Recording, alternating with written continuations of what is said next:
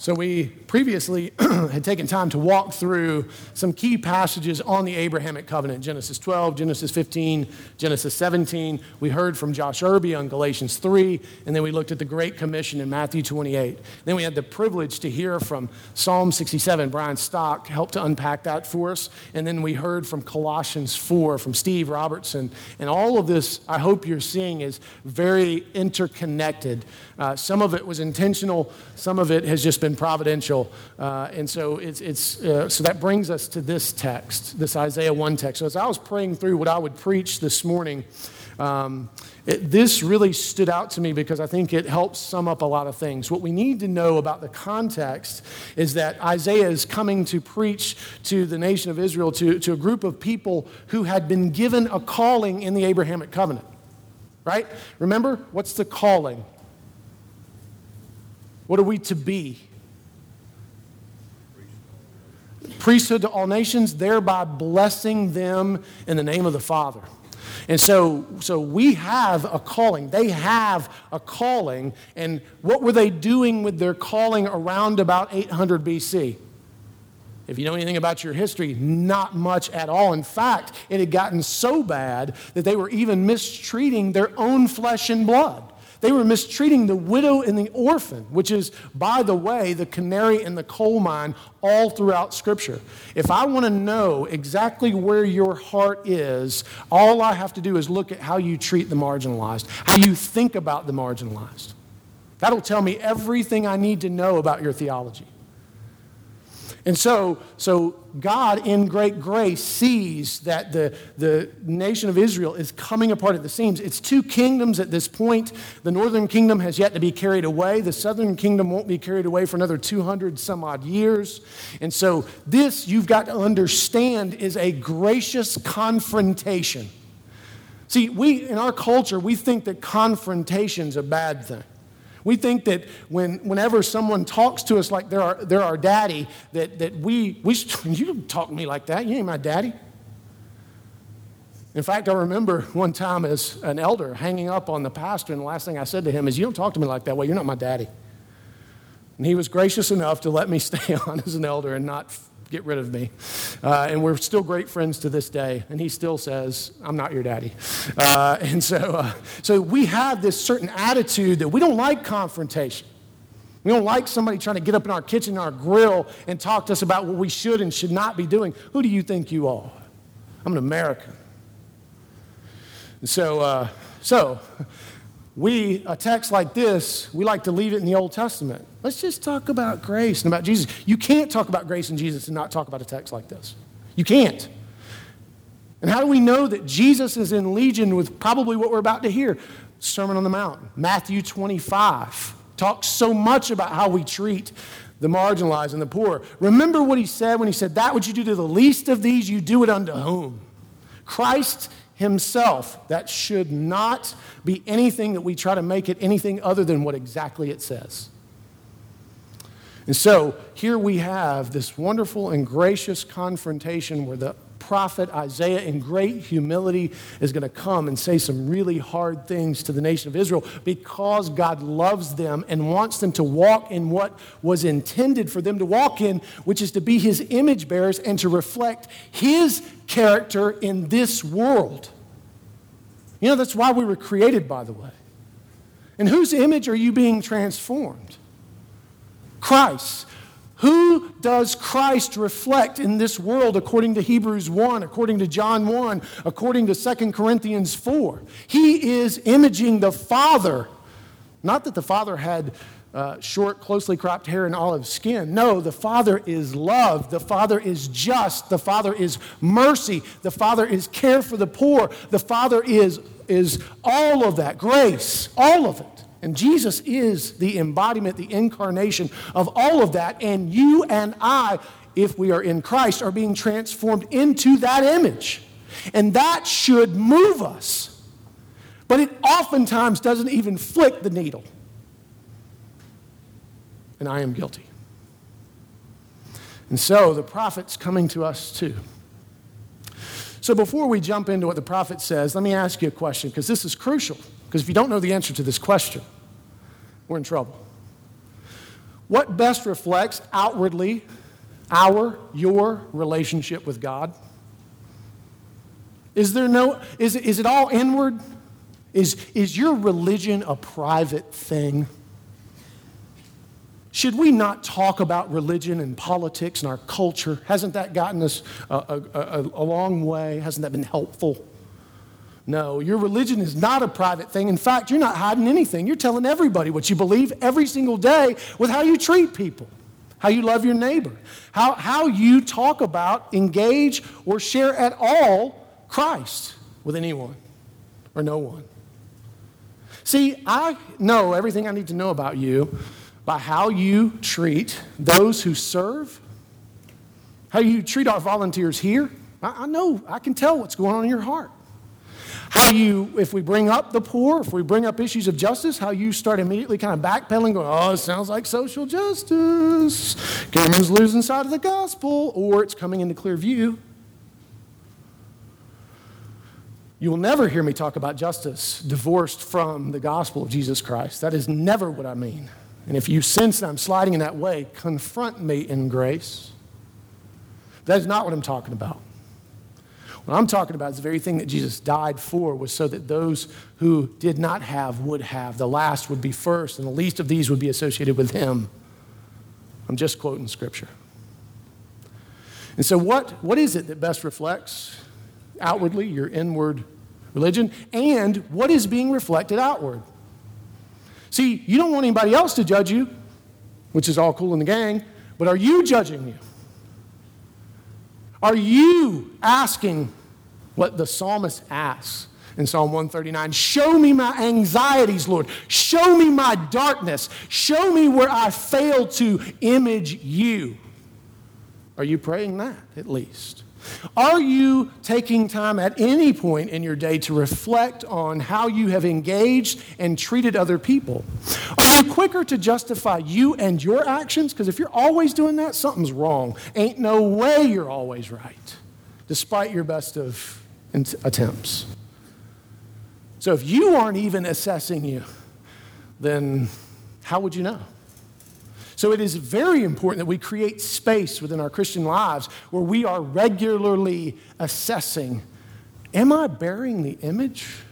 And if so, how? And it looks different for different people, so don't hear me flatten this or two-dimensionalize this, because we each have different gifts, right? How my wife lives out the truth of the gospel is very different than I. She's not near as loud as I am about it. She's not nearly, there's certain things that move her that don't necessarily move me in terms of justice. We went to see the movie Spotlight, if you're familiar with the story. It's the group at the Boston Globe who broke the story on the sex scandal among Catholic priests in Boston. When the movie ended, I was heaving, like ugly cry for a man, ugly cry for a woman, ugly cry for any object.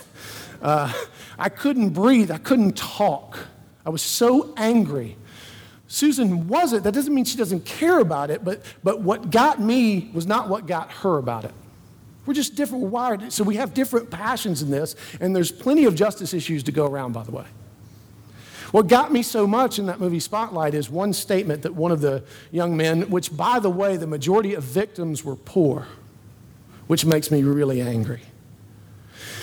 And he said this, he said that the priest was supposed to be a representative of God. In fact, the priest in some sense was God.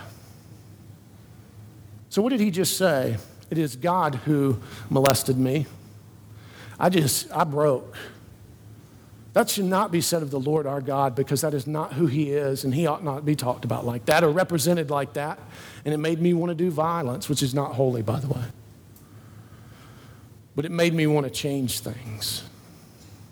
And you too ought to have things that move you. There ought to be things you care about. There ought to be issues that get into your bones in which you can bear the image of God. And that's why we here at Christ Community don't try to narrow what you can do. In fact, we've tried to fling wide the gates and say, whatever it is you want to do, we will equip you, the saints. I'm utterly uninterested in being the activities director on the cruise line of your Christian life. I'm not here to entertain you.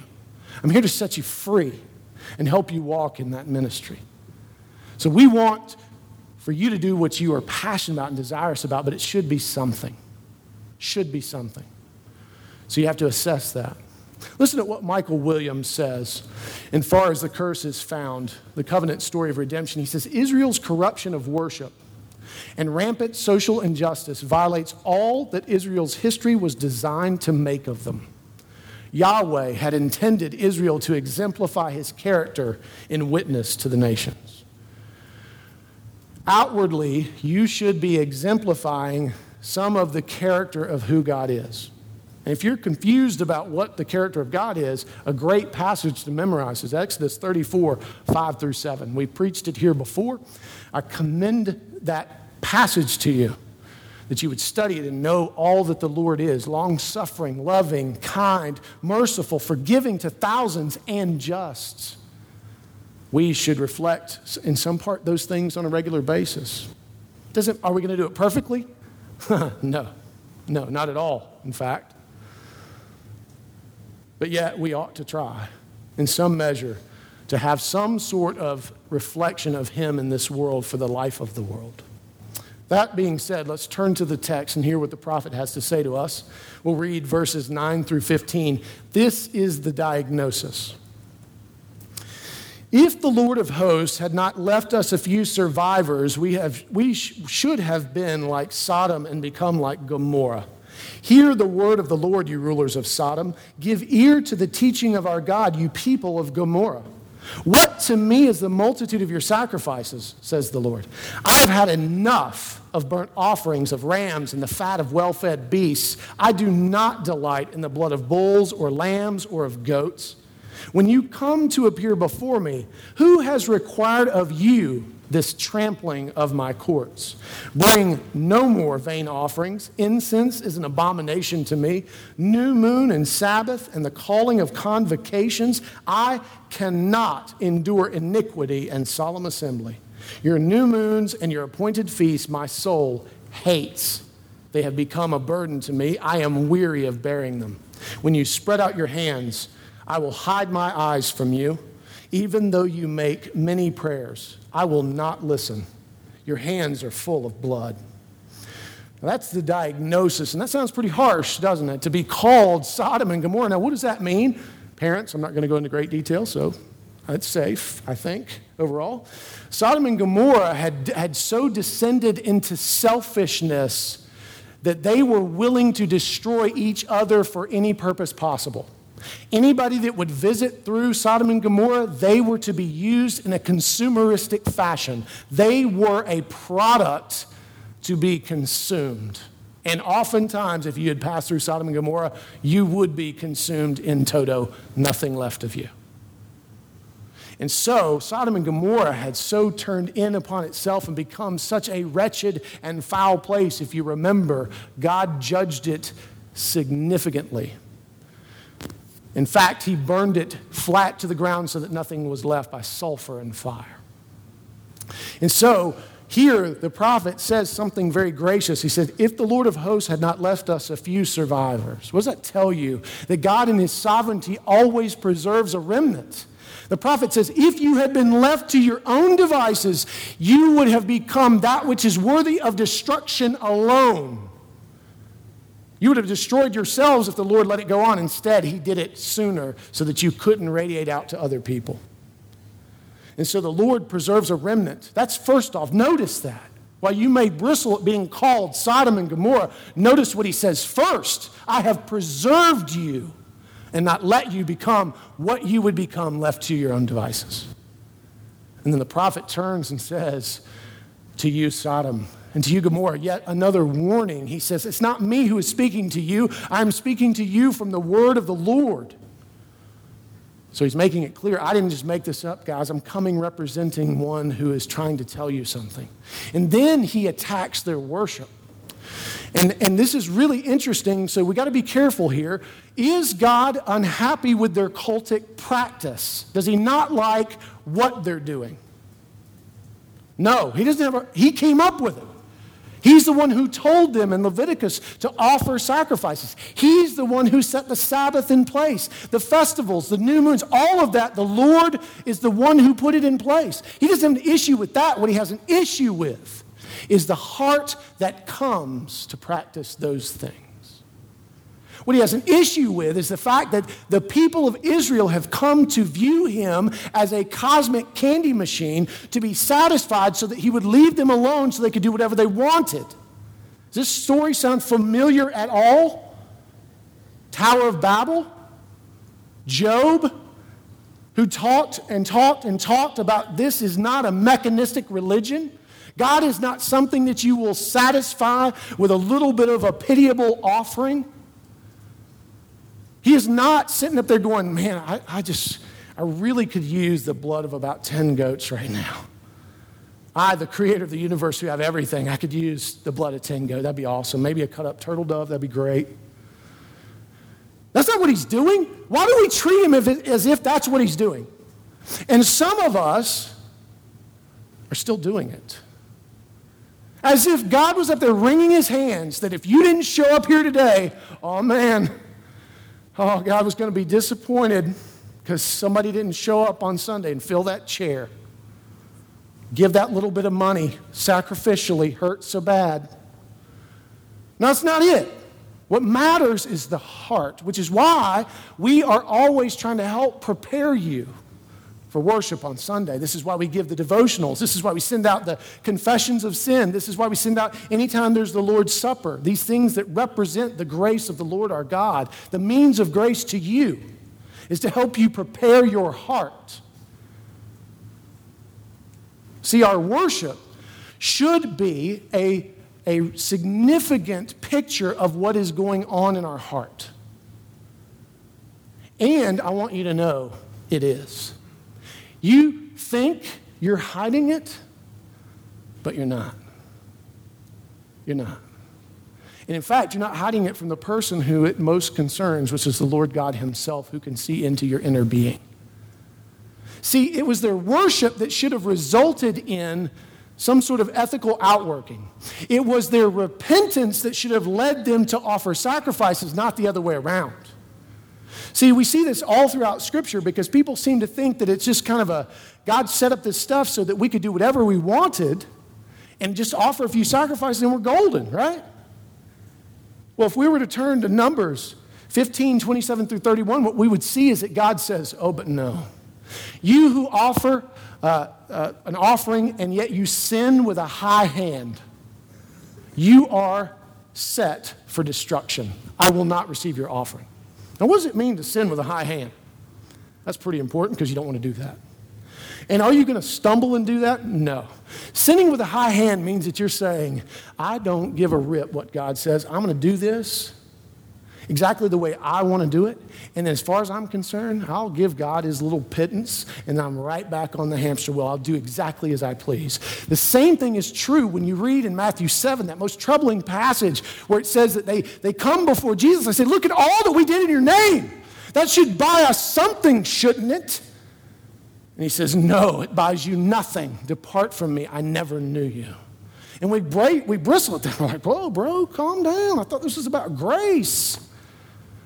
Let's cool out, man. They tried, right? Trying's good enough, isn't it? And yet we have this passage in Hebrews chapter 6 where it says, no, you're trying. It's not it. You're crucifying Christ again to an open shame. And we have Hebrews 10 where it says, no. You don't get to decide what is worthy of the Lord. You don't get to decide what he declares as adequate because you are trampling underfoot the very blood of Christ with the way in which you are living. Now, that shouldn't terrify us to the point that we don't come near the Lord because that's not the cure. What it should do is cause us to want to assess and look into why we do what we do. And are we sinning with a high hand? Are we essentially saying that Christ just died so I can do whatever I please and have a deathbed conversion?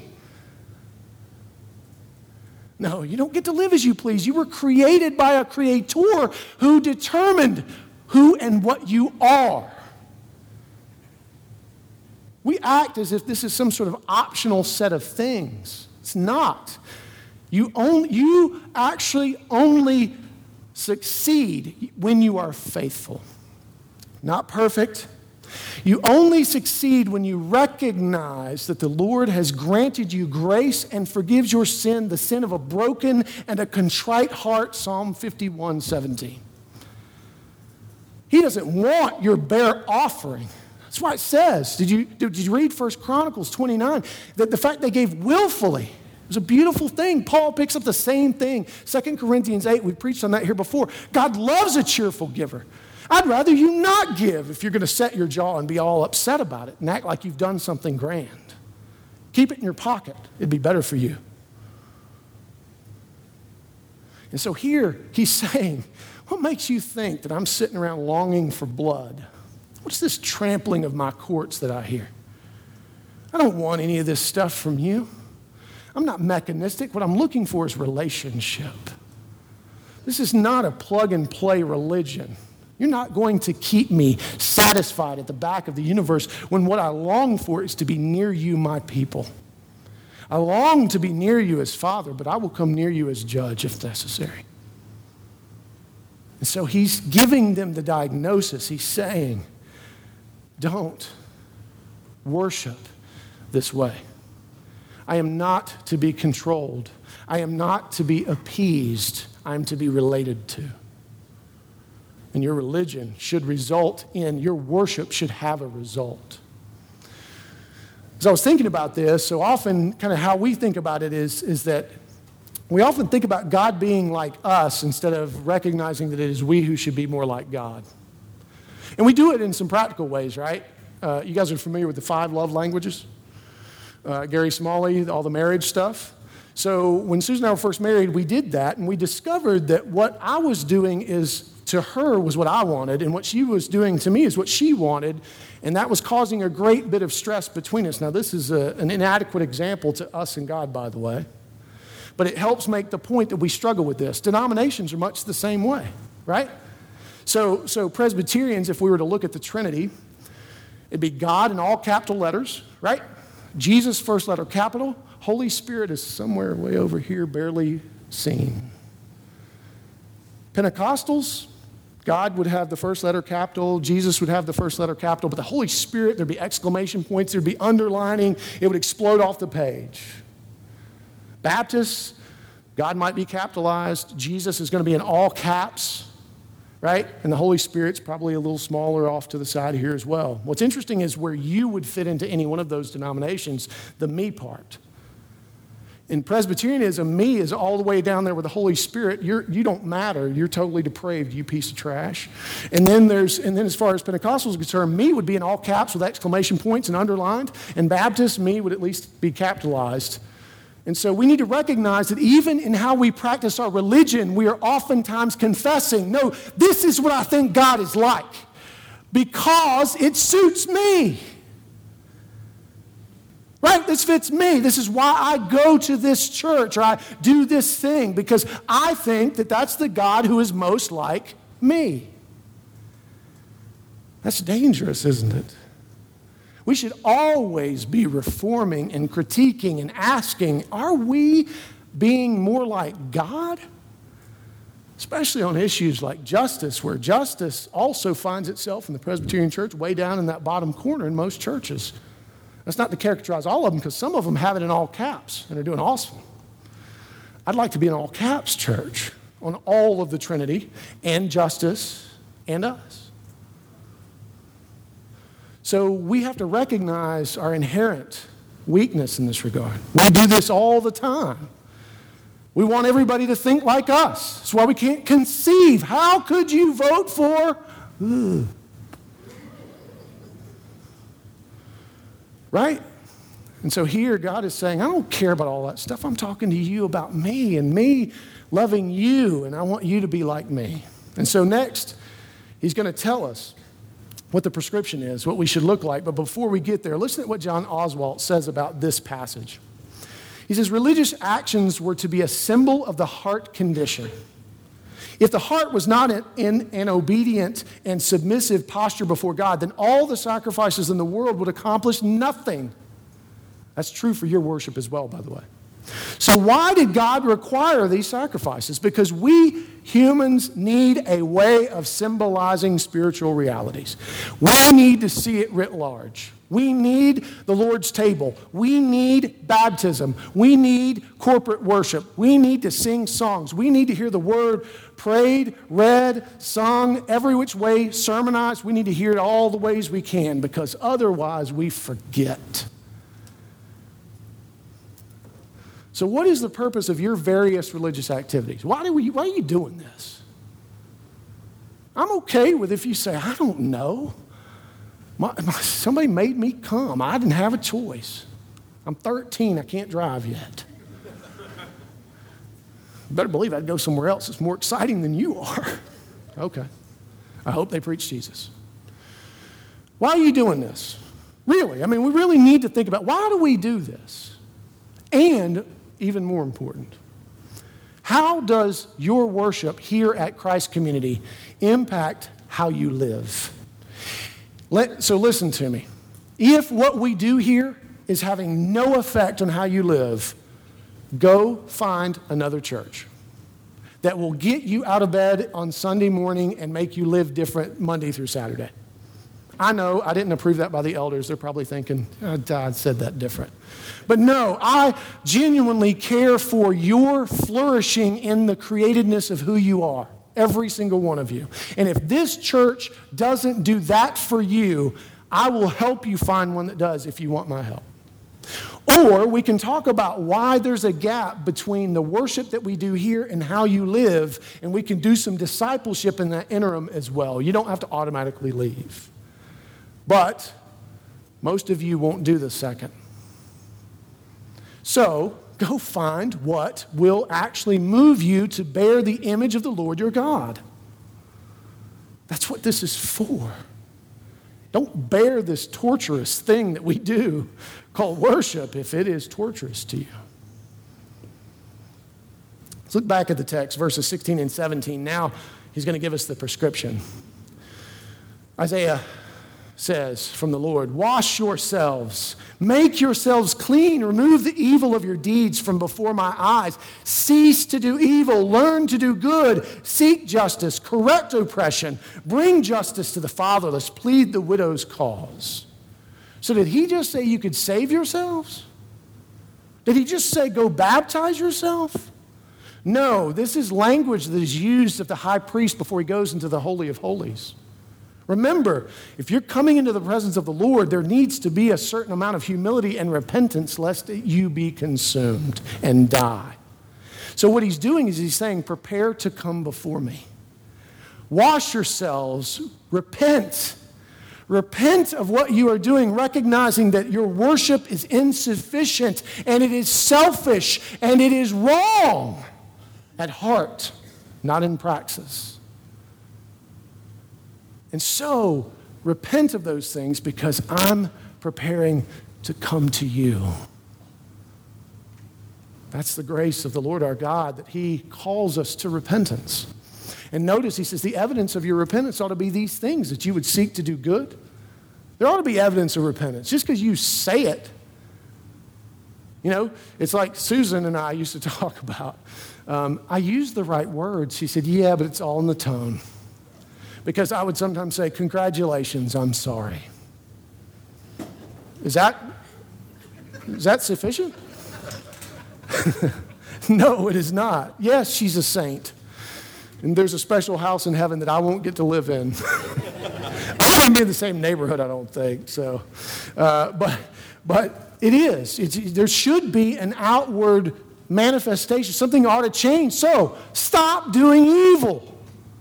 Stop doing the same stuff you've been doing and going, oh, but I plead the blood.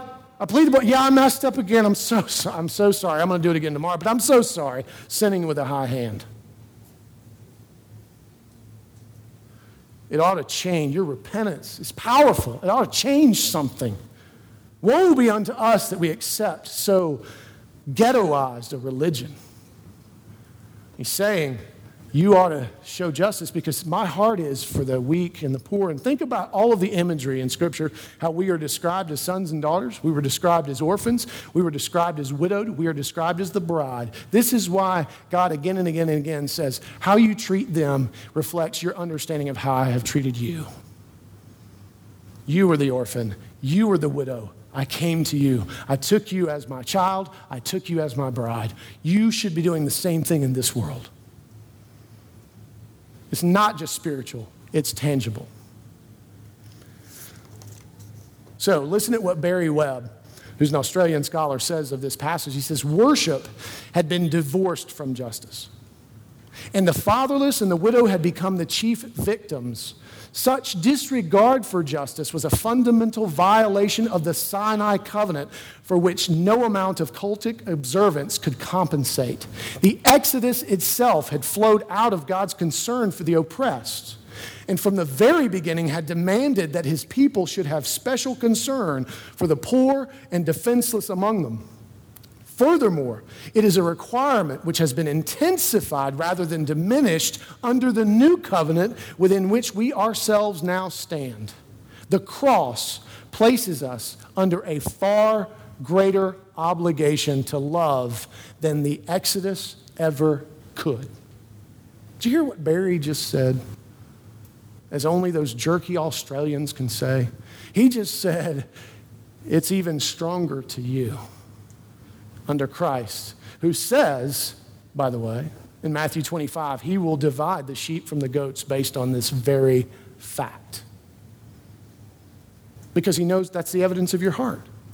If you would treat the poor and the marginalized as if they were not needed, let me tell you who your theological bedfellows are.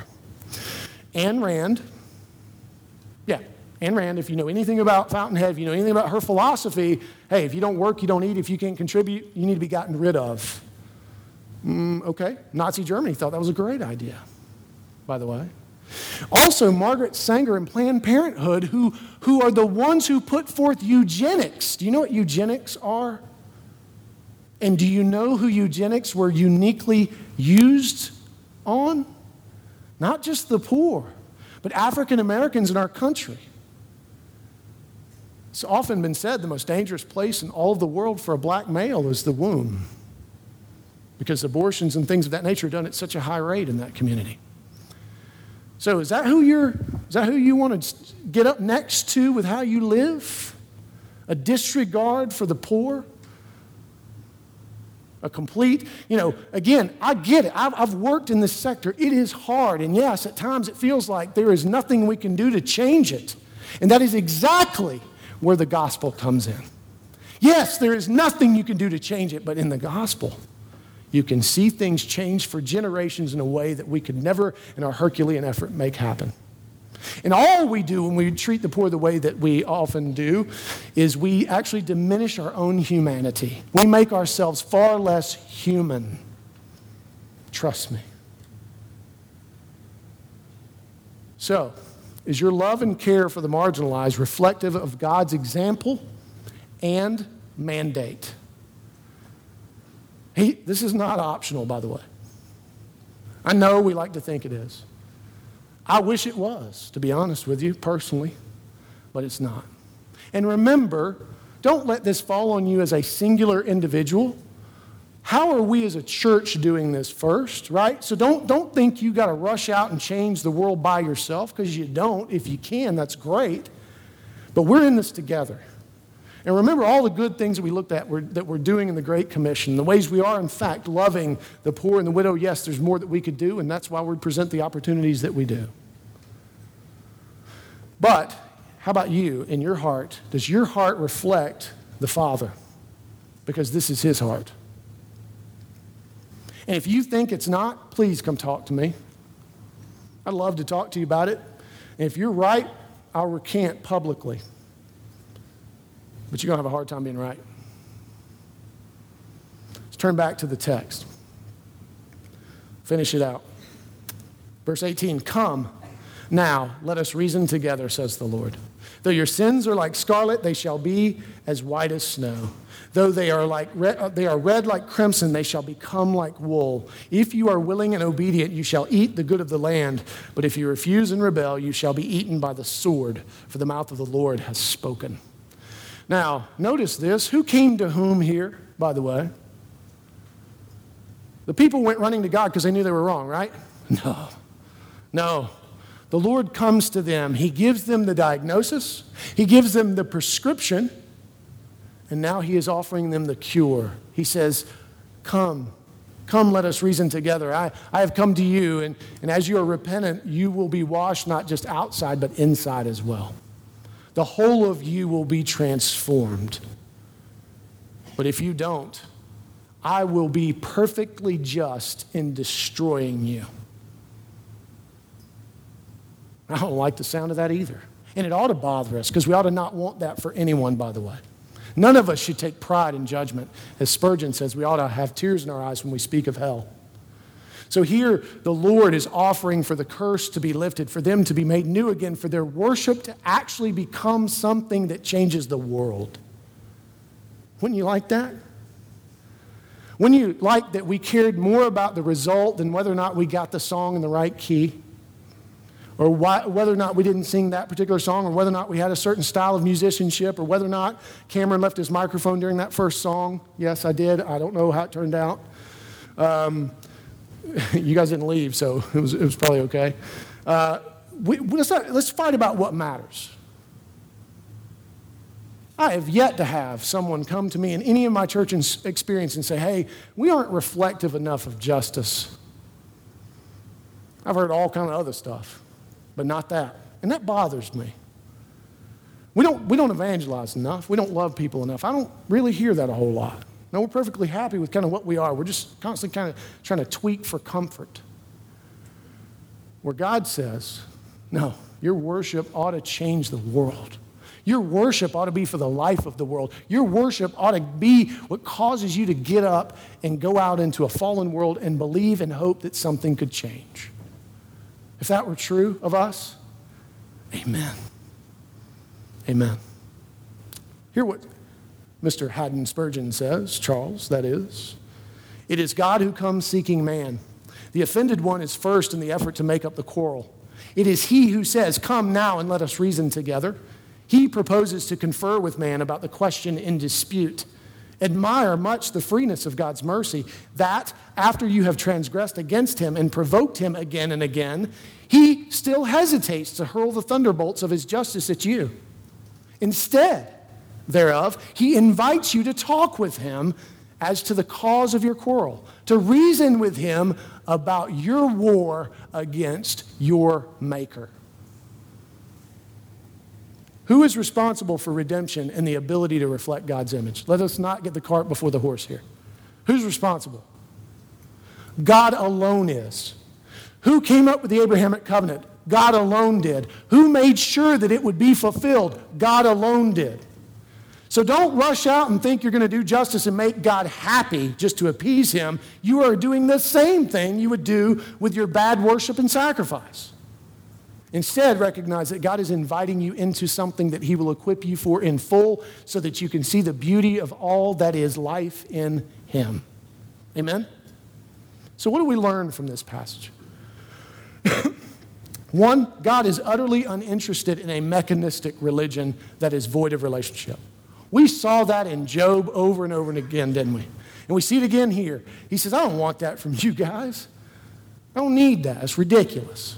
I want to be with you. I want you to thrive and flourish in who you were created to be. Secondly, we most reflect the image of God in our care for the marginalized. It is the canary in the coal mine. Third, God provides all that we need to be restored as his image bearers, and I would add to that, and do exactly what he's called us to do. He gives it all to us. There's no Herculean effort on your part. Repent and receive. To close out, H.C. Leopold, who is an Old Testament scholar, says this: after the denunciation that had preceded, only complete and total rejection and damnation would seem to have been the logical next step. So he's saying, given their worship, it would make sense that God would have just killed them all and started over. But such is the nature of grace that it exceeds our boldest thoughts. If ever the gospel was expressed in the Old Testament, here is the classical formulation of it. So this morning, if you are in any way struggling with some of the things I've said, maybe you feel like you've been beat up and you're feeling guilty. You should not feel guilty, actually, because God says, come, let us reason together, be made white as snow. But if you're wrestling with that, don't leave here today angry and confused. Grab one of us. We'll have a prayer team in the back that would love to talk with you. You can come grab me. I can take it. I can take it. If you want to keep it 100, I can take it. And so we want to make sure that you're not hearing anything wrong and recognize that it is not individual. You're not going to solve the racial reconciliation problem by yourself. You're not going to solve the poor in Honduras by yourself. You're not. One, you got to have God, Jesus, and the Holy Spirit. It's got to be Trinitarian. And two, you need to do it within the context of a corporate body. This is not for us to worry about solely as individuals. It is for us to think about collectively. And take time today to ask the Lord to show you, how am I reflecting you in this world? How is the worship here at Christ Community accomplishing that? Let us think about that. Let us work through that as a community of believers who are family and who love each other.